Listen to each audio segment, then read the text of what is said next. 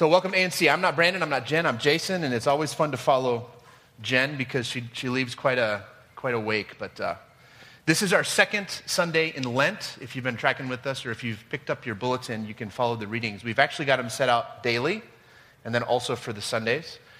This is a time when the church around the globe, and if this is new to you, I wish I had fresh eyes for this, but it's the time when the church around the globe kind of goes on that 40-day pilgrimage back to that place of being prepared for the risen Christ on Easter morning. And I remember as a 30-something-year-old Christian when I realized for the first time that there's actually a way to get inside this Easter journey that doesn't just plop you all of a sudden one weekend and got to go buy a pink and orange tie because it's Easter, right? And how do we wrap ourselves around the truth that Christ rose from the dead? Well, the church in her wisdom has put together this concept that we are on this journey of 40 days of preparation for Easter. This is the time when Christ's victory over sin, over death, over hell, over the grave, over traffic jams, and your obnoxious neighbor, because those are all the important things, right? Christ's victory over all of those things is set. And so you didn't, gosh, guys. I thought maybe someone would laugh at that, I guess. Uptight today. But this is the time when we're moving in the direction of celebrating Christ's victory over all those things. In case this interests you, the word Lent comes from the old Middle English word lengthen, which is the word that we have for lengthen. And what it actually refers to is just simply the time of year when the days are lengthened. So it's not super religious. It's just, that's why we call it Lent. Over the centuries, Lent has become a season of fasting, of prayer, and of giving, sacrificial giving. And if you're anything like me and you geek out on how things are connected, because that's like my thing, it's really interesting to know that right now around the globe, people are talking about Genesis 12, Psalms 121, Romans 4, and the story of Nicodemus. Millions, several hundred millions of believers around the world are focusing on the stories, the same stories that we're going to be looking at today. And these three disciplines that shape us into being more prepared and ready for that, for the victory of Christ. So if you didn't get last week's podcast, do that. And it's funny, if you look at our podcast numbers, we're a large church. We don't all show up, but definitely catch Jen's podcast from last week. I was tempted to just kind of re-preach what she said. I think that wouldn't be very funny. That's like showing up to a company Halloween party dressed as your boss's wife. Just trust me, that's not a good idea.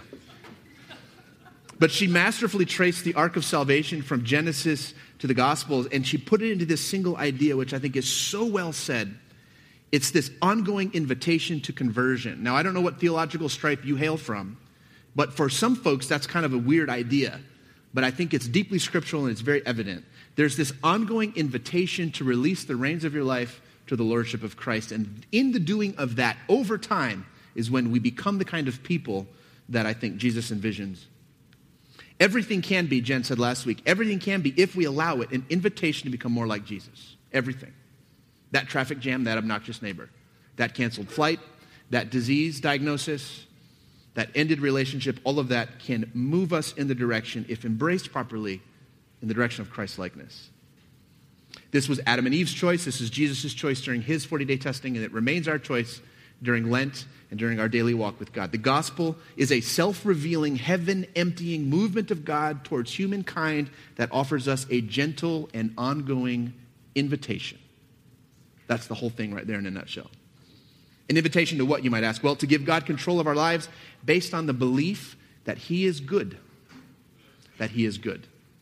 And the reality is that the chaos of our lives often reflects the truth that we don't accept that.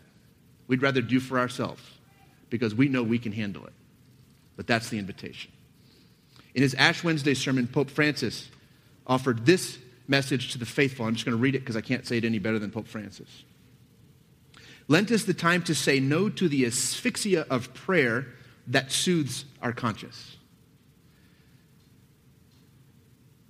To the asphyxia of almsgiving that leaves us only self-satisfied.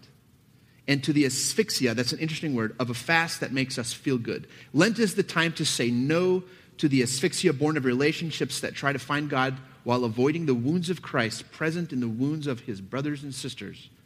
In a word, Lent is a time to say no to all those forms of spirituality that reduce the faith to a ghetto culture, a culture of exclusion. So now that we're in the thick of a season of self-imposed discipline, which is what Lent actually is, hopefully for redemptive purposes, not just merely to say we did it, I feel compelled to remind us of something, and actually what I'm doing is I'm reminding myself, here it is. We're not going to move God with our devotion. Let me just deflate the jumpy house of Lent in your mind. We are not going to impress God with our fast from Facebook. He's not going to be moved by the chocolate that remains in your cabinet untouched until Easter. Remember, Jesus has some innovative and frankly some exasperating things to say about the spiritual disciplines, namely about prayer. What does he tell us? Twice he tells us two things to do. Number one, don't do it in public. And number two, don't use a lot of words. That eliminates every prayer I think I've ever heard in public. Pretty much. Right? These disciplines of fasting, of prayer, and of giving, Jesus innovates and he puts it in a place that's just out of reach. About prayer, he says, don't do it in public and don't use a lot of words. On fasting, he'll say, be secretive about it. Don't go around bragging. Don't go around gloating. And in terms of sacrificing, he's going to say, here's what it looks like. Just let him nail you to a stake. That's what sacrifice is going to look like. This is what becoming the kind of people that can say Jesus is Lord looks like for us. Lent is no time to move God. He won't be moved by that. But here's the truth, and you need to hear this. He's already eternally moved by you. He is hopelessly, eternally, head over heels infatuated with you on your worst day. There is no Lenten way to impress God. I need you to hear that. Because with that severe message of discipline in that we got to do this, often what's happening is in our mind we're saying, I need to get God's attention, and here's the truth. It's a tragedy if you don't already realize that he watches your every move. The psalmist says he watches you when you sleep. I know I can't prove this, but I think that's when I'm my least attractive. I don't know. Which is saying something. I don't know because I don't watch myself when I sleep. But think about that image of a God who made all that is, who hovers and can't wait for you to wake up. He's so enthralled with you. There is no Lenten way to move your Creator, to notice your discipline. He's already on your channel. Lent is about us catching up to that reality. And we've got some work to do if we're going to catch up to that. It's about us schooling our flesh, right? And becoming the kind of people who look and act like Jesus through a million yeses to those gentle invitations to let him lead. All right, so let's read our story for today. The Gospel of John. Some of these words are so familiar, you're going to have to really stay focused to see anything at all because you guys all know John 3:16. And if you don't, at least you watch football and you know what it means because there's somebody on the sidelines with that painted on their face, which is really helpful. That's what you call preaching the gospel. Maybe. I don't know. So John 3, chapter 3. Let's read these words. Now there was a Pharisee, a man named Nicodemus, who was the member of the Jewish ruling council. And he came to Jesus at night. Notice those words, at night. And said, Rabbi, we know that you're a teacher who has come from God, for no one could perform the signs you're doing if God were not with him. Simple math. Jesus replied, very, very truly, I tell you, no one can see the kingdom of God unless they are born again. Don't you love an answer to a question you didn't ask? This happened to you, parents? You walk in the room, I didn't do it. I didn't actually ask you that. Fascinating. He says, we know you're a good guy. And Jesus says, I got something for you. No one can see the kingdom of God unless they're born again. Nicodemus says, well, how can someone be born when they're old? Nicodemus asks, surely they cannot enter a second time into their mother's womb to be born. All the moms in the room wince. Jesus answered, very truly, I tell you, no one can enter the kingdom of God unless they are born of water and the Spirit. Flesh gives birth to flesh, but the Spirit gives birth to spirit. You should not be surprised at my saying you must be born again. The wind blows wherever it pleases. You hear its sound, but you cannot tell where it comes from or from where it's going. So it is with everyone born of the Spirit, Jesus says. How can this be? Nicodemus answered or asked. Jesus looks at him, and at this point, he's getting a little snarky, right? He says, you're Israel's teacher, said Jesus, and do you not understand these things? Very truly, I tell you, we speak of what we know, and we testify to what we have seen, but still you people do not accept our testimony. Verse 12, I have spoken to you of earthly things and you do not believe. How then are you going to believe if I speak to you of heavenly things? Basically saying, don't come and call me a teacher of heavenly truth. You can't even understand the earthly metaphors I'm using, much less the heavenly metaphors. At this point, if I'm Nicodemus, I'm thinking, I got to get out of here quick. I'm sure glad it was night when I arrived so nobody can notice when I leave. Verse 13, no one has ever gone into heaven except the one who comes from heaven, the Son of Man. Verse 14, just as Moses lifted up the snake in the wilderness, so the Son of Man must be lifted up. That'll take a little explaining, and we'll work on that in a second. so that everyone who believes may have eternal life in him. And here are the words that you've heard so many times. For God so loved the world that he gave his only Son, that whoever believes in him shall not perish but have eternal life. For God did not send his Son into the world to condemn the world, but to save the world through him.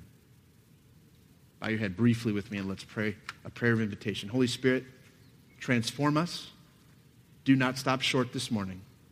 Have your way in our heart and in our minds. In your name we pray. Amen. So for this season of Lent, we're given the gift of a couple of stories. Some of these will be familiar to you.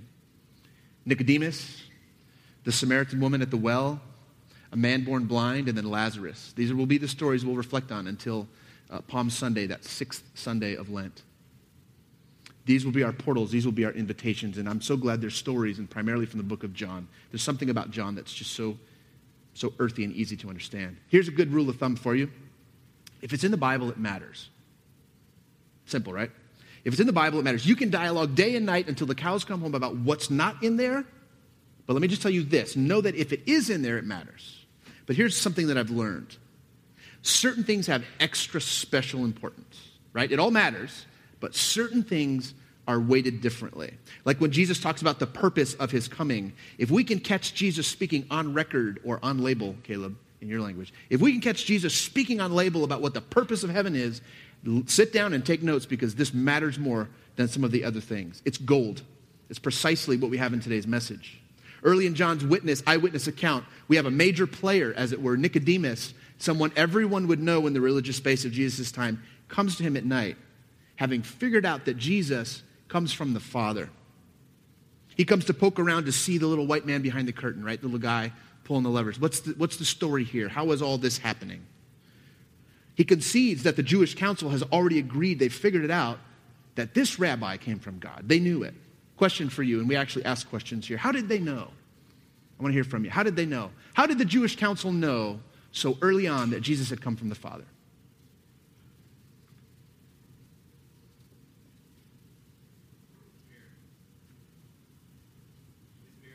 His miracles, absolutely. What else? How'd they know? The authority with which he taught. Yeah.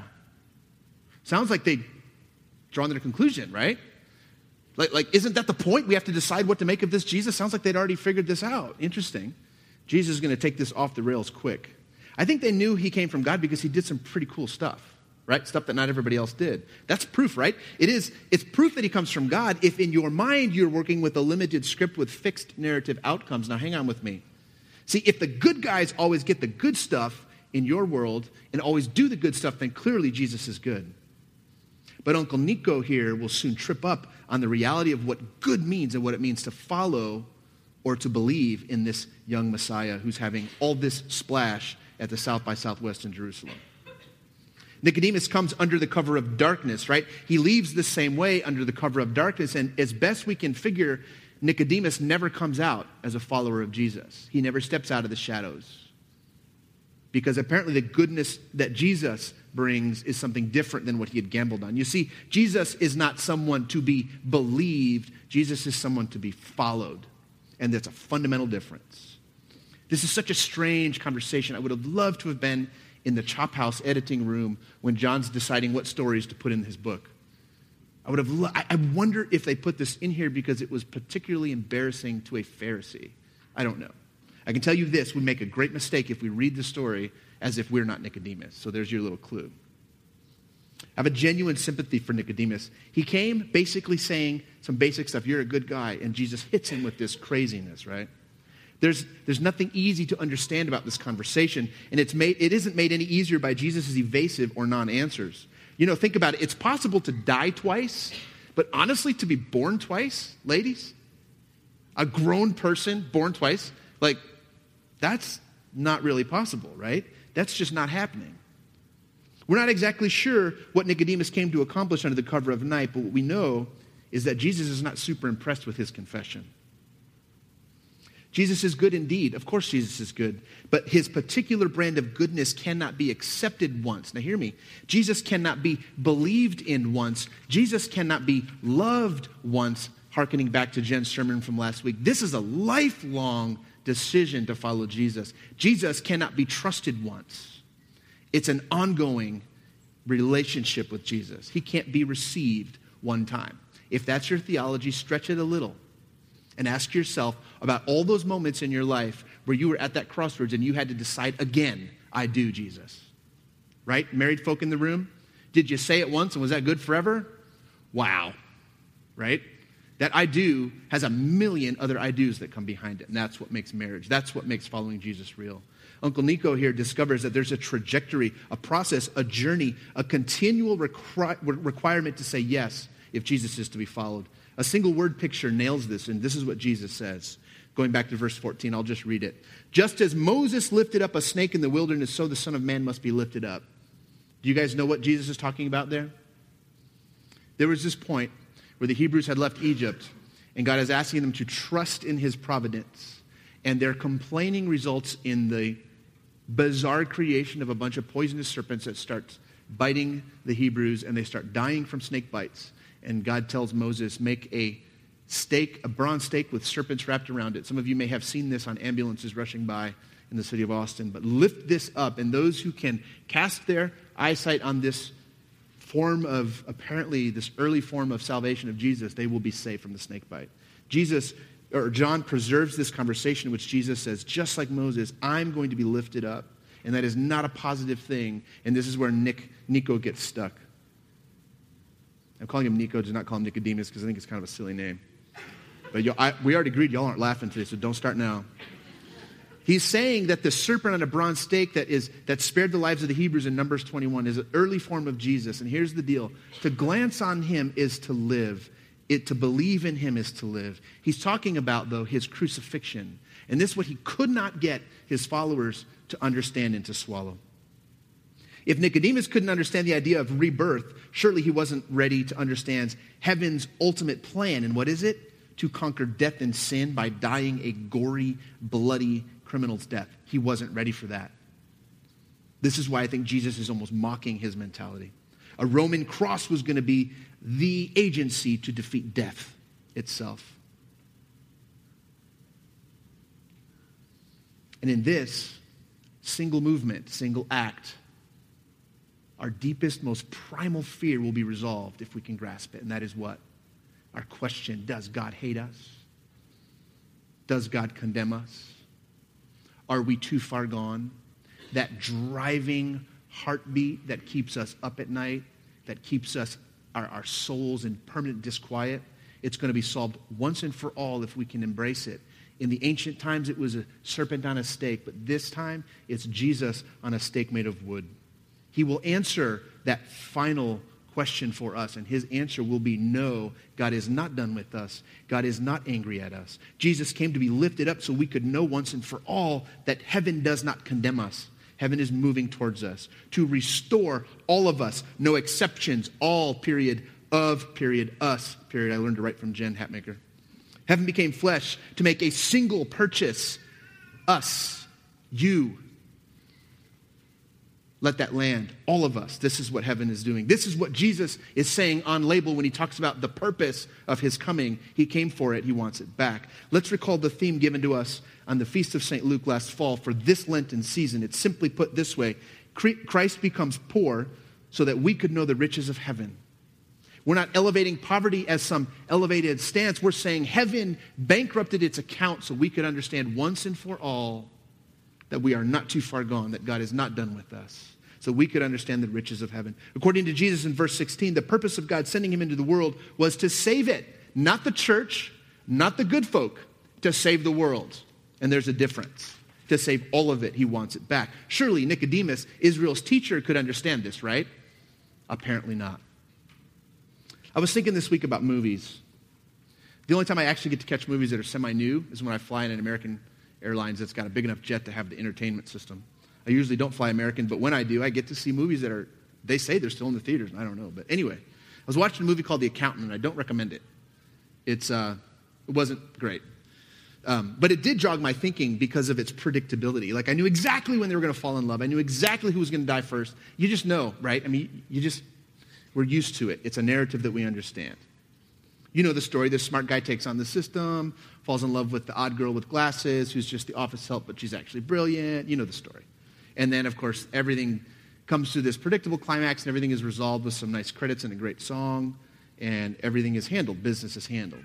The point is, we're accustomed to certain plots and certain motifs. Certain plot structures mean something to us. We're familiar with them. They orient us and reconfirm our identity in a world where we already have our minds made up. Who are the good guys? Who are the bad guys? Who's in and who's out? These plot themes are familiar to us, right? Neuroscience tells us that our brains will always run the path of least resistance, which means the path in our brain that we're most familiar with. We know the good guy when we first see him. We know who's good. We know who's bad. We know the plot lines. Had that movie, The Accountant, ended any other way, I would have been like, huh? Like the song that starts in G and ends in a suspended E minor. For you non-musicians in the room, that just feels creepy, right? It's that unresolved thing. We've been shaped by the oldest of Western civilization's narratives, which are the person loses himself and journeys back to the self in perfect climactic resolve so that you can wrap the story and go to bed and not think about it again because everything ends up where it should be. But every once in a while, we bump into a narrative that throws us. Remember the first time you saw Crouching Tiger, Hidden Dragon? Anybody around in the 2000? Half the room was born in 2003, I think. I was in a hotel room in Miami this week, and I didn't have a lot to do other than sermon prep, so I went back and watched this movie. And the reason I got busted is because Samantha texted me. She says, hey, because I sometimes use Samantha's Hulu sign-in. Take that off the thing. She's like, that's an old movie. I'm like, yeah, I'm looking for this. Because I remember the first time I saw it. Now, it wouldn't have been in 2000. It would have been, predictably several years later. But I remember the first time I saw it. It leaves you hanging. Like, the couple doesn't become the couple. Like, he gives the sword. Anybody know the movie? He tries to get rid of the sword so that he doesn't have to go back to that life. And he tries to settle with his lifelong love, but he can't do it. And the young couple, she floats away in a cloud. And you're just like, oh, my American brain hurts so bad right now. Because it needs to resolve, right? Sometimes you bump into a plot that makes you go, huh?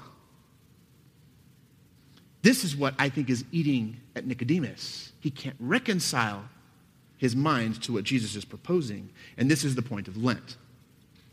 To reacclimate us, to bring us back into the reality that the protagonist does win in the end. Love does win. It will conquer, but only after it dies a criminal's death. And this is what we can't get our head around, can't get our heart around.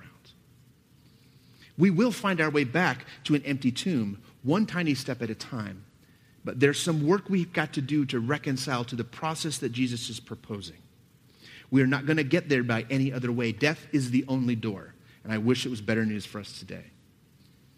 You might say, well, I didn't feel like this in the beginning when I first gave my life to Christ. Everything was all forgiveness and freedom and amazingness and the world was lovely. And now I think I'm being attacked by the devil and I got to, get my spiritual warfare on and I got to start doing all this crazy stuff because it can't be this, right? Because to follow Jesus is up and victory after victory. And Jesus seems to say at every occasion when questioned, it's actually down and down, less and less until the only thing left is the willingness to pass the reins to God and say, you lead, I follow. But fear not. This doesn't happen overnight, thank goodness. We move to the place of total surrender as slowly as we need to. It seems that heaven has inexhaustible patience, taking every setback and turning it into a setup for a deeper awareness of how we're moving in the direction of Christ-likeness. We are the people who initially said, Jesus is Lord. Be Lord of my life. And then we spend the rest of our earthly existence trying to figure what in the heck we meant when we said that. We grow into layers of awareness all the time. It never stops. It's a bottomless onion. One layer leads to another, leads to another, leads to another, and you kick this addiction, and it leads to another, and you deal with that brokenness, and it leads to another, and you deal with this unforgiveness, and it just leads to another, and it never stops, and it's a process. And here's the thing. We all know this. To not grow is to die. But here's what I'm getting my head around. Growth is itself a picture of death. Growth is a kind of death. Growth is painful because what are we dying to? We're letting something go to embrace something different, to move in the direction of Christ-likeness. Growth is its own kind of dying process. And this is what Nicodemus can't get his head around. How can it be that moving forward means to move back to the womb, where helplessness and total dependency and pre-linguistic connections, how do we do this? Jesus is saying forward is this way, and Nicodemus is just, no, I don't think it is. Brian McLaren uses a metaphor, the metaphor of migration, in a book called The Great Spiritual Migration, how the world's largest religion is seeking a better way to be Christian. I do recommend this. I don't recommend the account, but I recommend this.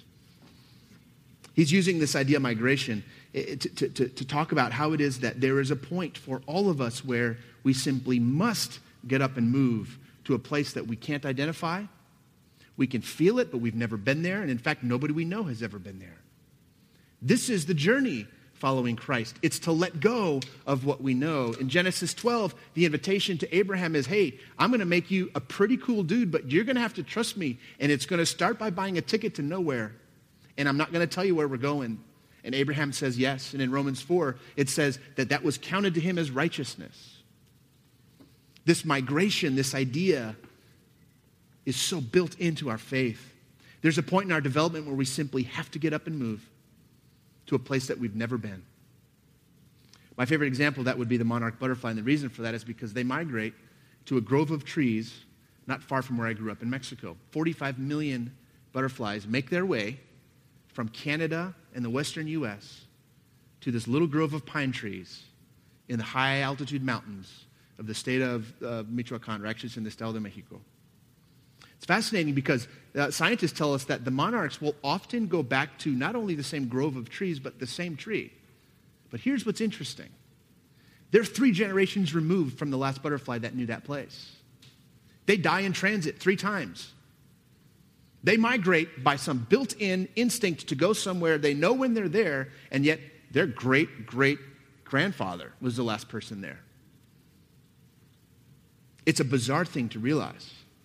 They find it because they know they got to go. And why do they go? Because there's nothing to sustain them through the cold winters of the western U.S. and Canada. A couple of points about migration, and I want us to really think about this and internalize this concept. Number 1, the need to move is instinctual. You can't stop it. You can tamp it down. You're not going to stop it. The need to get up and move is just something that is unquenchable. Number 2, it takes us somewhere we've never been. So if you've been there, it's not the place. Keep going. If it's familiar, keep moving. If it feels comfortable, keep hauling. You're not there yet. Migration is instinctual, and it takes us somewhere we've never been. Number 3, it's the only way to survive. Seriously, the food source does not exist for us to stay put. You wonder why the institutions of religion are the last to move with the Spirit and the last to move towards the broken in our world today. Why? Because they're surviving on food that went stale generations ago, because that's not how faith works. We've built the best we can do. We've built institutions, and one of the alternate readings in the lectionary today from Matthew is where the disciples see Jesus transfigured, and they say, this is it. Let's build the temple here. Let's freeze it. This is what we want. Jesus says, no, that's not how this works. We're always on the move. Always on the move, always in migration. It's the only way to survive. All you're left with is religion if you don't. And I don't know if you've ever been on the wounding side of that exchange, but let me tell you, it will sear your soul, and it will make you think that God is angry at us, because all religion can present us is systems to please God. It's not designed to sustain us. We have to move with the Spirit. So number 1, migration comes from instinct. Number 2, it's taking us someplace we've never been. Number 3, it's the only way to survive. And number 4, it never won't be full of danger and risk. It's always going to be life-threatening. I think in a way, as a church, we're in the middle of this process. We're picking up some stable things that have been true for a while, and we're moving in a direction because we're sensing the Spirit saying do that, and there's no guarantee we survive this. But here's what I do know. To stay is to die. To stay put is to die. It's to freeze a single revelation and say we're just going to continue to make soup off the same old ham bone. And no one is filled with that. So what is the gospel for us today? Lifting from our passages in Genesis 12 and Psalms 121 and Romans 4. Here's the idea. Jesus' absurd invitation to Nicodemus actually makes sense. It's absurd to Nicodemus, but it actually makes sense. If we will allow God, he will do the laboring to bring new life. But this only happens if we yield our will to heaven's objective. He will do the rebirthing. He will do the sustaining. It won't be up to us to make it happen. It won't be up to us to whip it into action. He will do the laboring if we just allow him. The good news is that God has new life in store for all of us.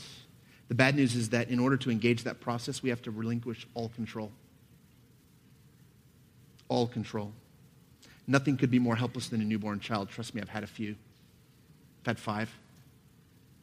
Nothing could be more helpless. Nothing could be a better picture of total dependence. Every single need has to be met for it. And Jesus is saying, this is what moving forward looks like. It's the only viable path forward. And our ongoing invitation to new life will always be through death. I wish it was simpler, but it isn't. You know, in the liturgical church, they even suspend the use of the word hallelujah during Lent. Did you know that? They don't even allow themselves to say hallelujah until Easter morning.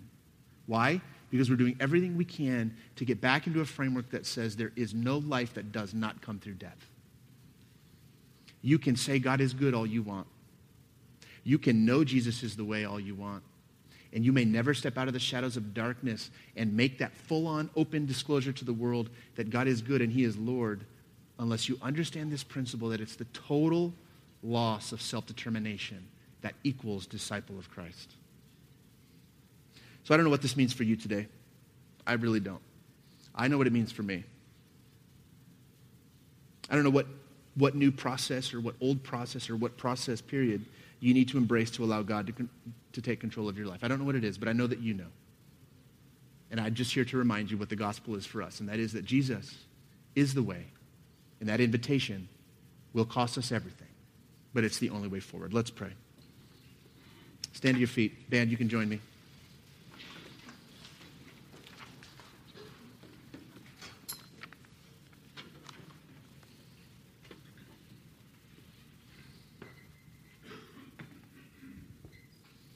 I don't know what kind of words you might need to deploy in order to make yourself understood to God this morning, but it's probably something as simple as yes.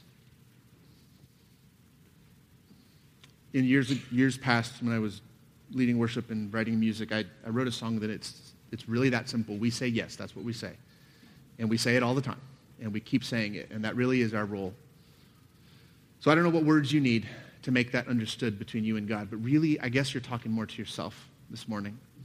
But I would encourage you to find those words in the next couple of songs. We're going to take communion as a church. We do this every Sunday. There's 4 lamps around the room, and so approach the table when you're ready. But take this moment and slide into the placing here of Lent. Take it in real time, step at a time. The invitation is to understand that life comes through death and newness comes through rebirth. And so find the words to say that to the Holy Spirit this morning. Say that to God this morning. I'm going to give you just a moment to do that, and then I'll pray.